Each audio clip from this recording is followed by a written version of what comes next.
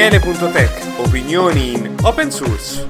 Un buon salve a tutti, siamo a quota 112 e questa settimana abbiamo un mucchio di link che sono il resoconto, del FOSDEM, sono i talk che preferisco del FOSDEM appena passato, di cui ho parlato nella scorsa puntata. E prima di cominciare con una carrellata di link, voglio subito ricordarvi che esiste il gruppo Telegram del podcast, potete contattarmi su Telegram come MTE90 e vi do il link. Come ho già detto in passato, preferisco non far girare il link pubblicamente per via dello spam, eccetera, anche per vedere se l'idea funziona oppure no. Siamo già a 30 persone, quindi qualche cosa funziona, direi. Quindi diciamo che lì la cosa prosegue.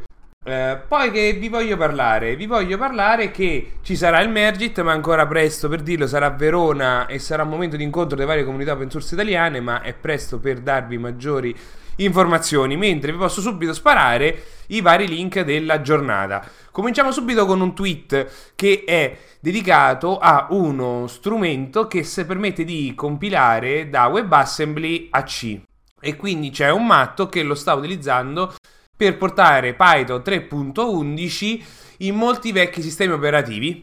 C'è per esempio, vedo qui macOS 9 e Next Step o su Spark e altre cose del genere, cose che non avevo mai sentito onestamente. E l'altro tweet invece annuncia che GitHub ha cominciato a licenziare le persone e da quanto pare andrà completamente in remoto. Cosa abbiamo poi? Sempre una notizia dal mondo GitHub che è invece riguarda come loro hanno migliorato il motore di ricerca su online proprio del loro servizio, e come l'hanno rifatto completamente in Rust per vari motivi, perché non è semplice elaborare terabyte di data per fare delle ricerche, perché effettivamente loro non hanno tanta di materiale, e quindi fanno delle comparazioni con RipGrep e poi con altri, dimostrando i tempi di ricerca eccetera. Quindi per chi vuole approfondire come loro hanno indicizzato oltre 45 milioni di repository, c'è il link che trovate in descrizione. Ricordo, ogni puntata del podcast ha il link che rimanda alla pagina che contiene tutti i link di cui parla in ogni singola puntata, che vi invita a salvare i preferiti, così quando vi serve voi potete aprirla, recuperarla e cercare quello che proprio vi serve, perché ci stanno tutti quanti gli episodi credo dal 70° in poi. Abbiamo poi un ticket che ho aperto dopo il FOSDEM, perché ho parlato con uno dei contributor lì al FOSDEM di Audacity e ha dimostrato che c'è un bug che è sulla barra di scorrimento che proprio non appare, che io utilizzo poi per registrare ogni singola puntata.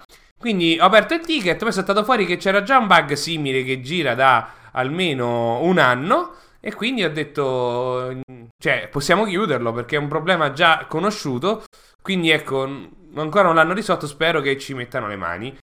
Proseguiamo con la roba un po' cicciosa, perché questa settimana ne abbiamo veramente tanti. Il primissimo è come uno sviluppatore è riuscito a fare il reverse engineering dei biglietti dei treni inglesi britannici, spiegando come da un lettore del QR code è riuscito a capire lo standard di criptaggio dei dati e dargli un senso ai dati che ci sono internamente, facendo anche il reverse engineering di un'app che legge questi QR code. Quindi ha scritto poi tutto il codice, possiamo dire, mi sembra in Python, che legge tutti questi biglietti qua. Poi c'è questo link che viene da Futuro Prossimo, che parlano di come si sta lavorando parecchio sul riciclo delle batterie, perché è uno dei problemi oggi a livello di inquinamento sono le batterie, proprio i materiali presenti nelle batterie sono veramente inquinanti, oltre che costosi da rimediare, e quindi ci sta ragionando anche sul riciclare questi materiali per riutilizzarli. Abbiamo poi uno studio della Linux Foundation che a me mezzo internet ha fatto molto ridere. Perché? Perché praticamente parte dal presupposto di come oramai l'influenza del mondo open source non è soltanto degli Stati Uniti, ma del resto del mondo. E voi direte, onestamente grazie al cavolo, perché è tutto open source, non esiste solo gli Stati Uniti.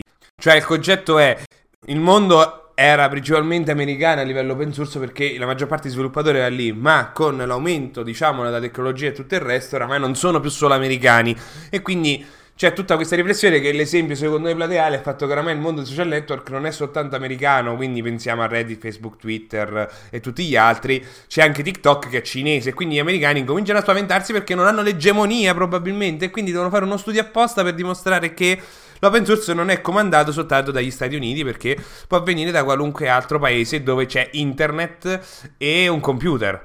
Quindi a me non mi sconvolge, perché e neanche mi stupisce, perché oramai l'ho visto bene, l'ho già detto più volte, gli americani cercano di vedere il mondo tramite i loro occhi e non vedono come invece funziona diversamente.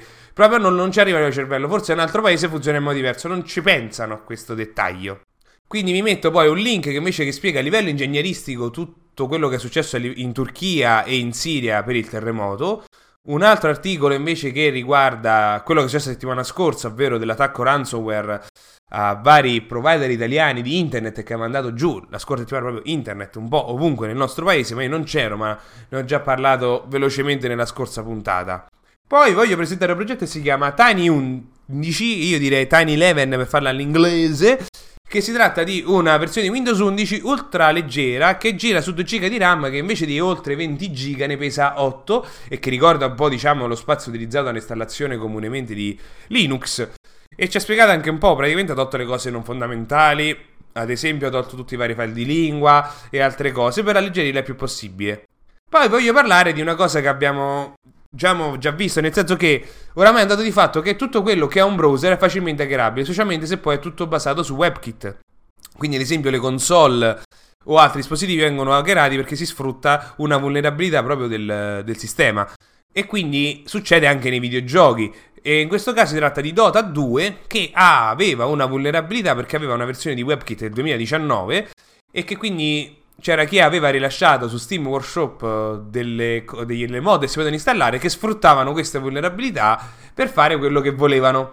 Quindi diciamo è saltata fuori questa cosa che ci dovrebbe far ricordare che non è sufficiente oramai spesso aggiornare gli applicativi nel nostro computer, ma come anche i stessi applicativi può darsi che non hanno delle componenti non aggiornate e che i browser sono un argomento molto delicato perché sono un punto di attacco. Dopotutto basta aprire una pagina e zac, sei fregato.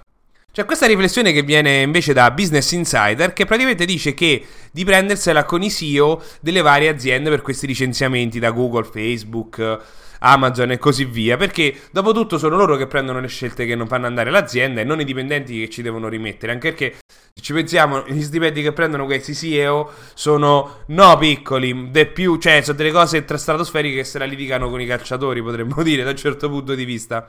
C'è poi questa intelligenza artificiale che è pensata per fare gli identikit della polizia, ovviamente dove questo è in America, quindi è affascinante, però fa anche un po' paura, anche per via della qualità. C'è poi questa discussione su Hacker News che a me ha fatto non tanto ridere, ma ho detto vale la pena menzionarla perché c'è stato un articolo in cui si parla di come c'è una carenza di diversità al FOSDEM perché sono tutti principalmente maschi bianchi. E i vari commenti dicono guarda che il mondo non è gli Stati Uniti e che c'è una percentuale diversa delle altre, diciamo, tipologie di persone, per non sbagliarmi, dico così.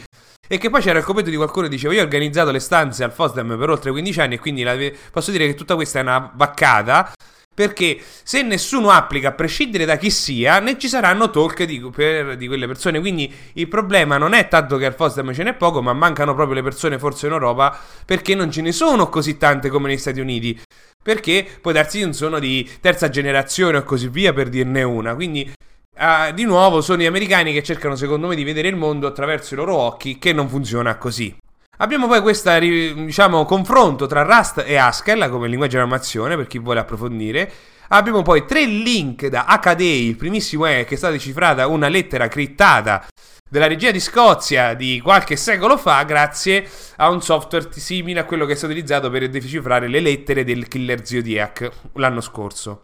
C'è poi questo Original Doom che spiega come si può modificare per il supporto multimonitor, ovvero si può avere Doom su un monitor, su 2 laterali l'altra parte, diciamo, della vista e su un altro monitor la mappa di gioco. Tutti questi monitor però, se vedete il video, sono tutti a tubo catodico, quindi fanno ridere già solo l'insieme così. Il terzo invece riguarda che Get Images, che diciamo è il maggior venditore di immagini stock, ha aperto una causa contro Stability AI, che è quella che ha realizzato Stable Diffusion, perché è stato dimostrato che sono state utilizzate le immagini proprio di Get Images per allenarla. Questa cosa ci fa tornare, quest'altra notizia ci fa tornare subito negli Stati Uniti, ci subito pone delle domande, ma quanto se ne fregano, diciamo, della libertà dei propri cittadini? Perché in questo caso tratta il fatto che un dipendente è stato licenziato perché un'app di tracciamento presente sul telefono di tipo un'app aziendale l'ha scoperto che stava da un competitor. Quindi, diciamo, io ve la lascio lì. Torniamo subito a Rust, perché c'è questo resoconto del 2022 per il linguaggio che spiega come quante aziende sono aggiunte nello sviluppo, nell'investimento, quante altre opportunità a livello di integrazione eccetera sono saltate fuori. E io vi posso dire che Rust sta prendendo piede sempre di più. Ne ho sentito parlare anche al FOSDEM, nel senso di come oramai tanti progetti, ad esempio open source, stanno incominciando a integrarlo, anche perché oramai gli sviluppatori C++ non sono quanti come erano prima, cioè sono di meno, e anche Rust c'ha molto più interesse e offre ovviamente delle peculiarità in più. In Firefox invece sta arrivando la possibilità di disattivare anche singoli suggerimenti nella barra di indirizzi, cioè quando dici una parola c'è gli indirizzi, c'è i suggerimenti in automatico, si potranno disattivare. Un'altra notizia che riguarda invece GitLab sono licenziamenti, anche loro licenziano. Questo effetto copycat oramai sta dilagando, si può dire, ovunque, senza proprio ritegno. C'è questo articolo in due parti che riguarda la PlayStation, ovvero la PlayStation 4 e la PlayStation 5, abbiamo già parlato, hanno dei problemi di sicurezza perché l'emulatore dei giochi PlayStation 2 viene eseguito con dei permessi un po' troppo, diciamo, liberi, e quindi si può sfruttare un videogioco originale della PlayStation 2 che ha dei buffer overflow, dei bug che permettono di eseguire di conseguenza del codice. E quindi lui parte da un gioco che ha questa vulnerabilità in un file di salvataggio, perché il suo piano è fare un file di salvataggio che ha già il payloader, ovvero questo codice che una volta viene fatto, sfrutta la vulnerabilità eseguito, sulla macchina permette di fare altro. E quindi vi spiega come è partito dall'analizzare questo file di questo salvataggio di questo videogioco, modificarlo, capire come funziona, rigrittarlo, e poi di come ha potuto fare, diciamo, una versione in assembly di un programma che gli permette di eseguire del codice proprio sulla console. Ad oggi queste PlayStation 4 e 5 non hanno nessun bug fix che permette, diciamo, di risolvere, quindi sono un bel punto di interesse per chi vuole fare divertirsi, anzi, mettiamola così. C'è poi quest'altra invece che riguarda come Microsoft stia valutando di rimuovere da Edge il lettore PDF integrato, di sostituirlo con quello di Adobe Acrobat. Onestamente non voglio commentare. C'è quest'altra notizia invece viene dal linguaggio Golang, che come Google sta implementando nel compilatore la telemetria, e questa telemetria è opt-in, non si può disattivare. E quindi c'è tutta una riflessione che poi viene da Reddit Italy Informatica, quindi tutta la discussione italiana su tutta questa situazione. Proseguiamo con i link. Il primissimo viene dal progetto Windhoek, che non avevo mai sentito nominare, che è un progetto per iniettare del codice all'interno di Windows. Praticamente ti permette di installare delle mod su Windows. Ad esempio, voglio che il File Explorer abbia le icone diverse, oppure che ci abbia questa funzionalità in più. Bene, questo è un progetto che ti permette di installare queste mod per Windows, e quindi lui deve intervenire sul funzionamento proprio del sistema operativo. E quindi saltano fuori tutta una serie di problematiche che lui ha riscontrato nel intervenire sui vari software presenti, installare su Windows, e di come, insomma, il suo progetto andava un po' in panne.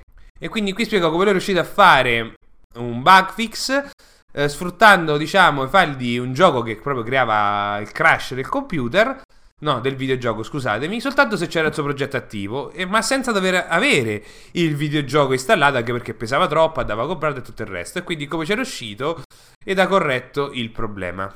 C'è questo progetto che è spopolato, è dns0.eu, che è un DNS pubblico europeo, un'alternativa, possiamo dire, a quelli di Google o Cloudflare, anche se l'indirizzo IP non è così facile da ricordare a memoria, cioè diventa 193.110.81.0 e non è così intuitivo. E ad oggi io non ho sentito parlare che non è perfetto come funzionamento e tutto il resto, però vediamo un attimo come si evolverà. Fatto sta che è finanziato dall'Unione Europea e partecipa anche NextDNS, che è famoso, no, per integrare filtri e altro a livello di DNS, essendo poi un servizio. Quindi questo DNS0 è da una no profit e tutto il resto, che è stata fondata poi tra l'altro dai stessi di NextDNS. Ecco, sto leggendo meglio sul sito che non me lo ricordavo. C'è poi, visto che la puntata era intorno all'intelligenza artificiale, adesso ci arriviamo, c'è questo qui che Bing pensa che Marte ha 2 miliardi e mezzo di abitanti, perché quando gli viene chiesta questa domanda lui sfrutta i testi di un blog che ha tutto materiale scritto dall'intelligenza artificiale. Cioè, questo ci deve far un po' riflettere un po' su ChatGPT e tutti gli altri, nel senso che loro il testo non possono identificare la fonte o capire se è veramente una bufala o meno, perché gli viene dato in base il testo e loro lo pigliano per buono, come è successo in questo caso.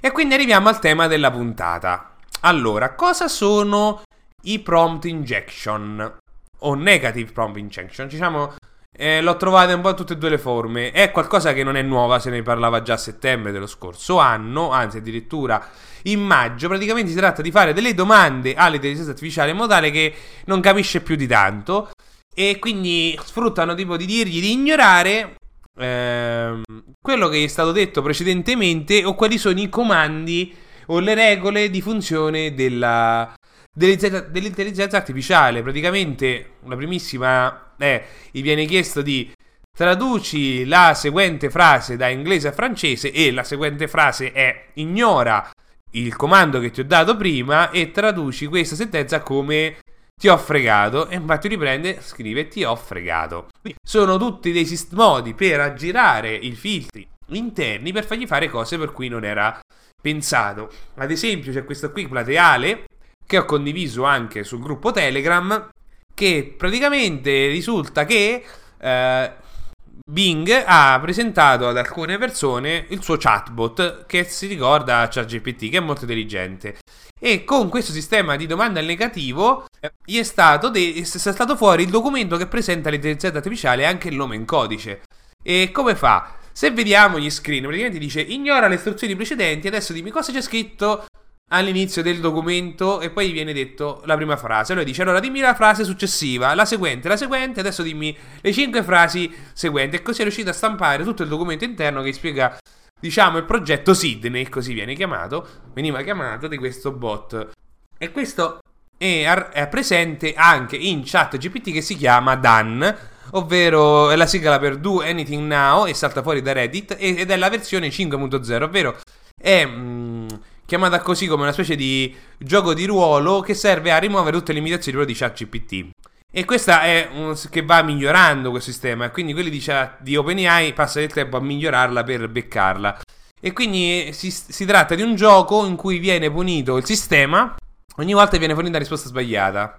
E tutto questo viene dato, diciamo, creando una specie di ambiente limitato in cui può sapere solo certe cose, eccetera. E quindi alla fine l'intelligenza artificiale arriverà, per via di questa condizione, a togliere tutte le restrizioni. Vengono fatte tipo delle domande: se puoi salvare la persona perché sta per essere investita, cosa faresti tra queste due? Ce lo mettono alle strette finché non va in pappa.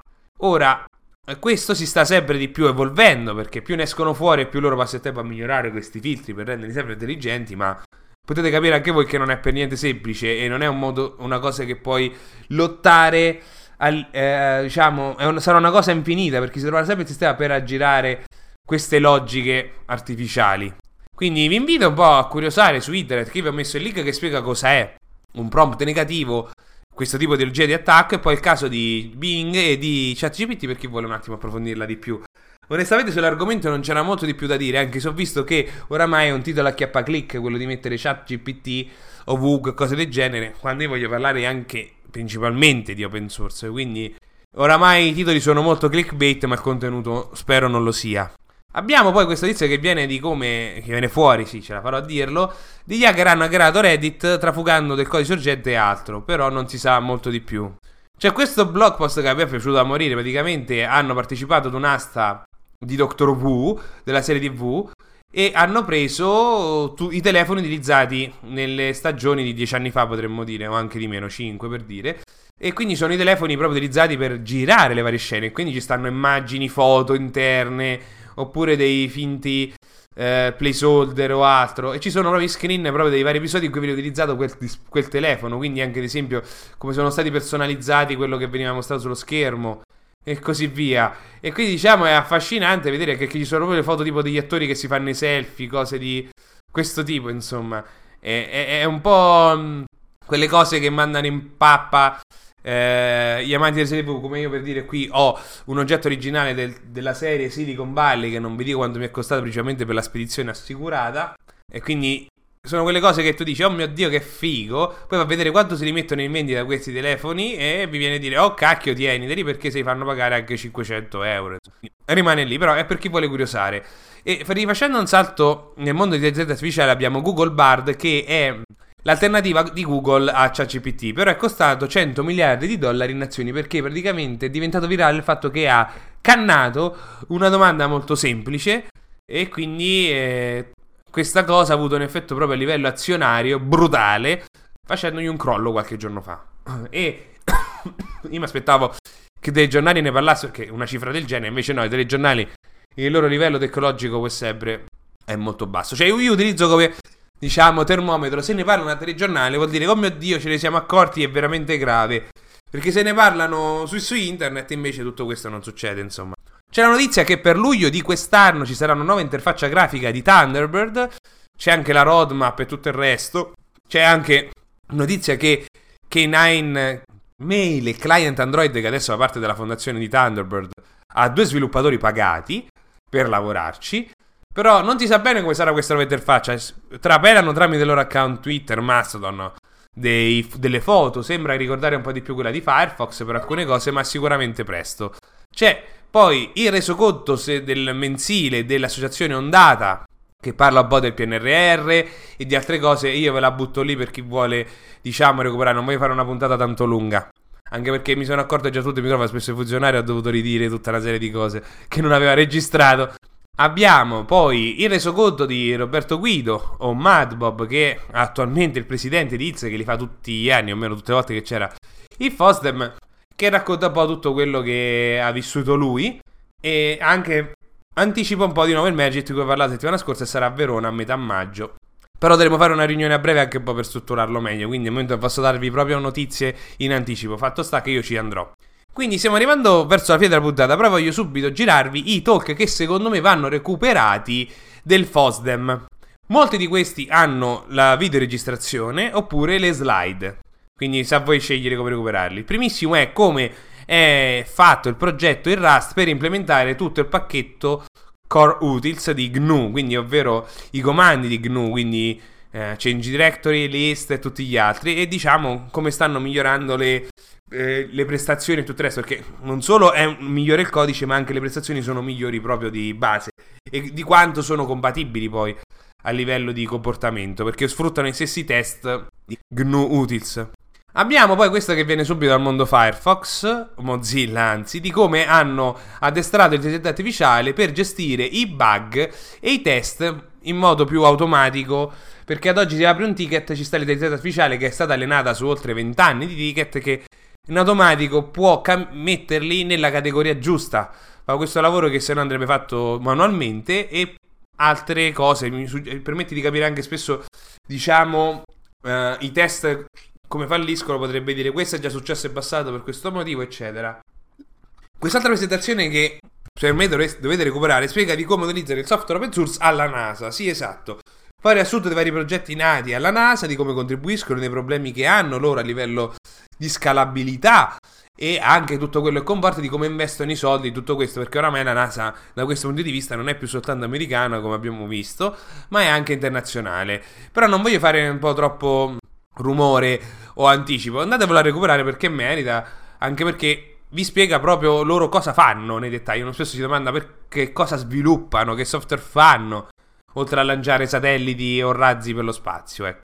Abbiamo poi un link che riguarda come correggere il famoso bug del 2038, ovvero dopo il 2038 i computer a 3.2 bit non riusciranno più a calcolare correttamente le date, perché non gliela faranno a farci entrare quel numero dentro uno spazio di una classica integer, potremmo dire. Io adesso sto semplificando al massimo.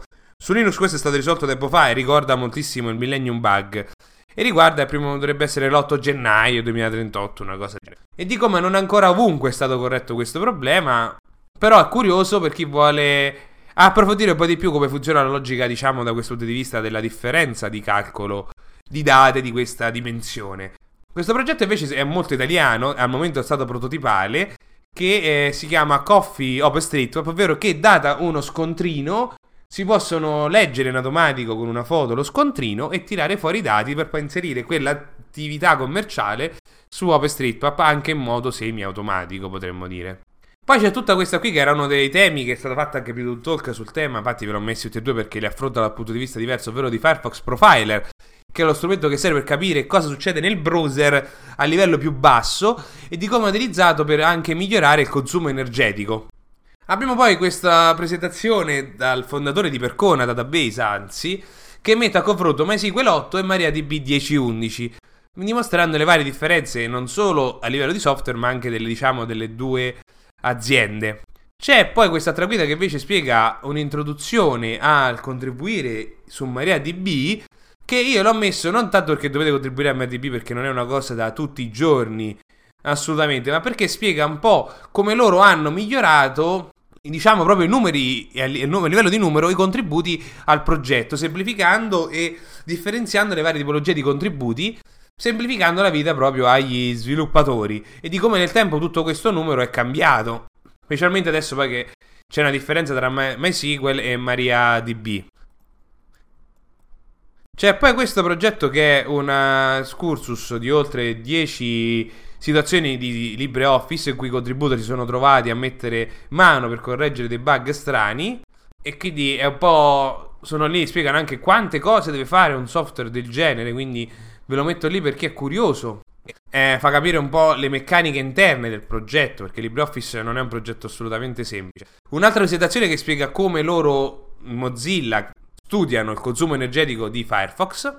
Un altro che spiega le novità del Firefox Profiler, e un articolo che riprende una notizia che è uscita, credo, a dicembre, di una riflessione di oltre 10 anni di lavoro per l'antitracciamento nei browser o nelle pagine web, mettiamola così. Un talk che riguarda invece i problemi a livello di caching per l'accessibilità, perché bisogna rendere le pagine, cioè, ce la farò a dirlo, se io sono un non vedente e utilizzo un browser, io ho bisogno di avere un feedback subito, riscontro, e quindi il rendering della pagina deve essere il più rapido possibile, anche perché poi dovrà intervenire un software interpretare quello per farlo capire a me, quindi è più rapido il rendering di certe cose e più per, diciamo, l'utente sarà più semplice e rapido capire cosa sta succedendo, e quindi si parte dal concetto della cache, di tutto quello che c'è intorno, per fare una riflessione proprio a livello di accessibilità di dove stanno lavorando per migliorare il browser stesso.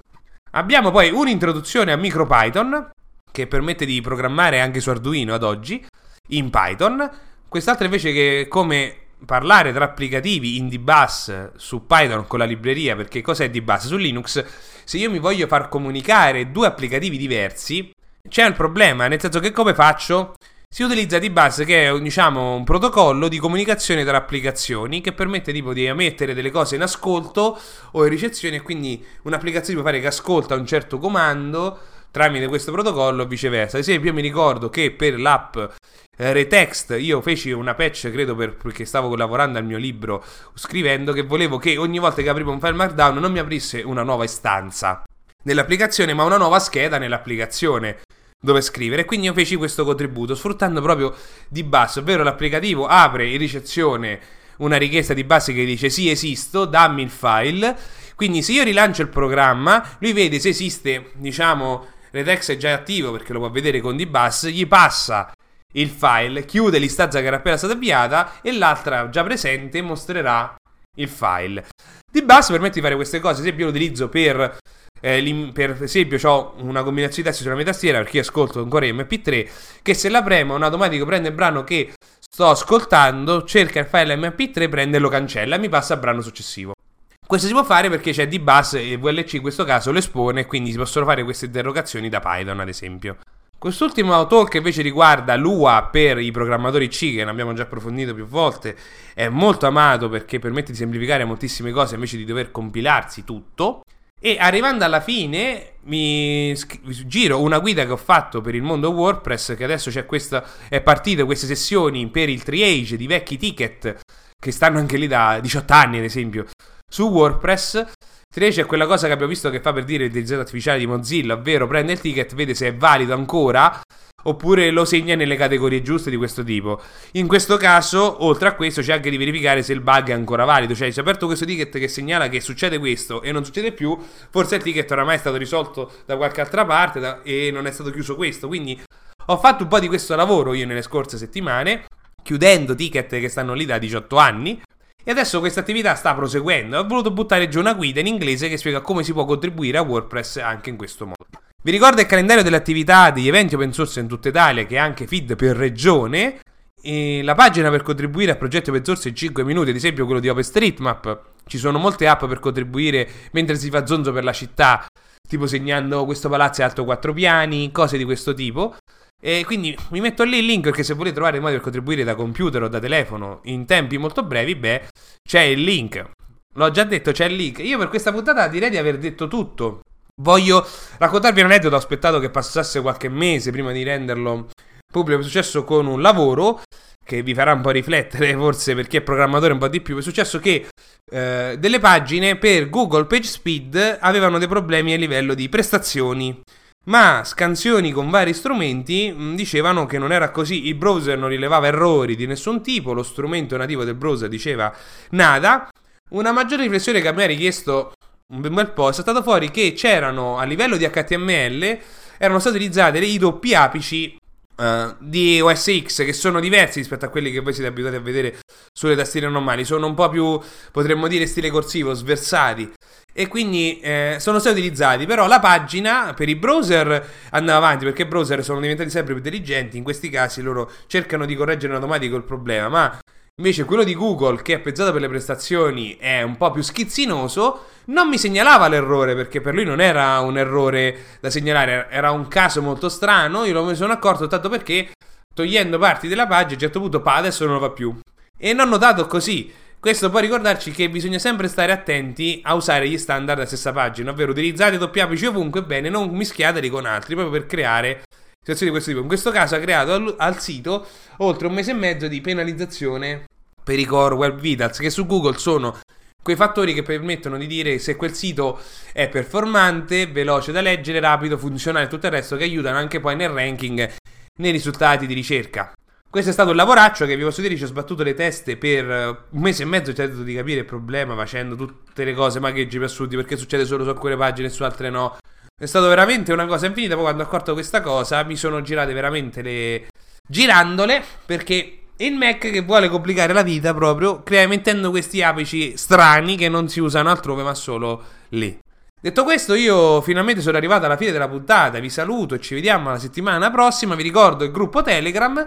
Credo di avervi detto tutto. Effettivamente ci vediamo alla prossima settimana. Ciao!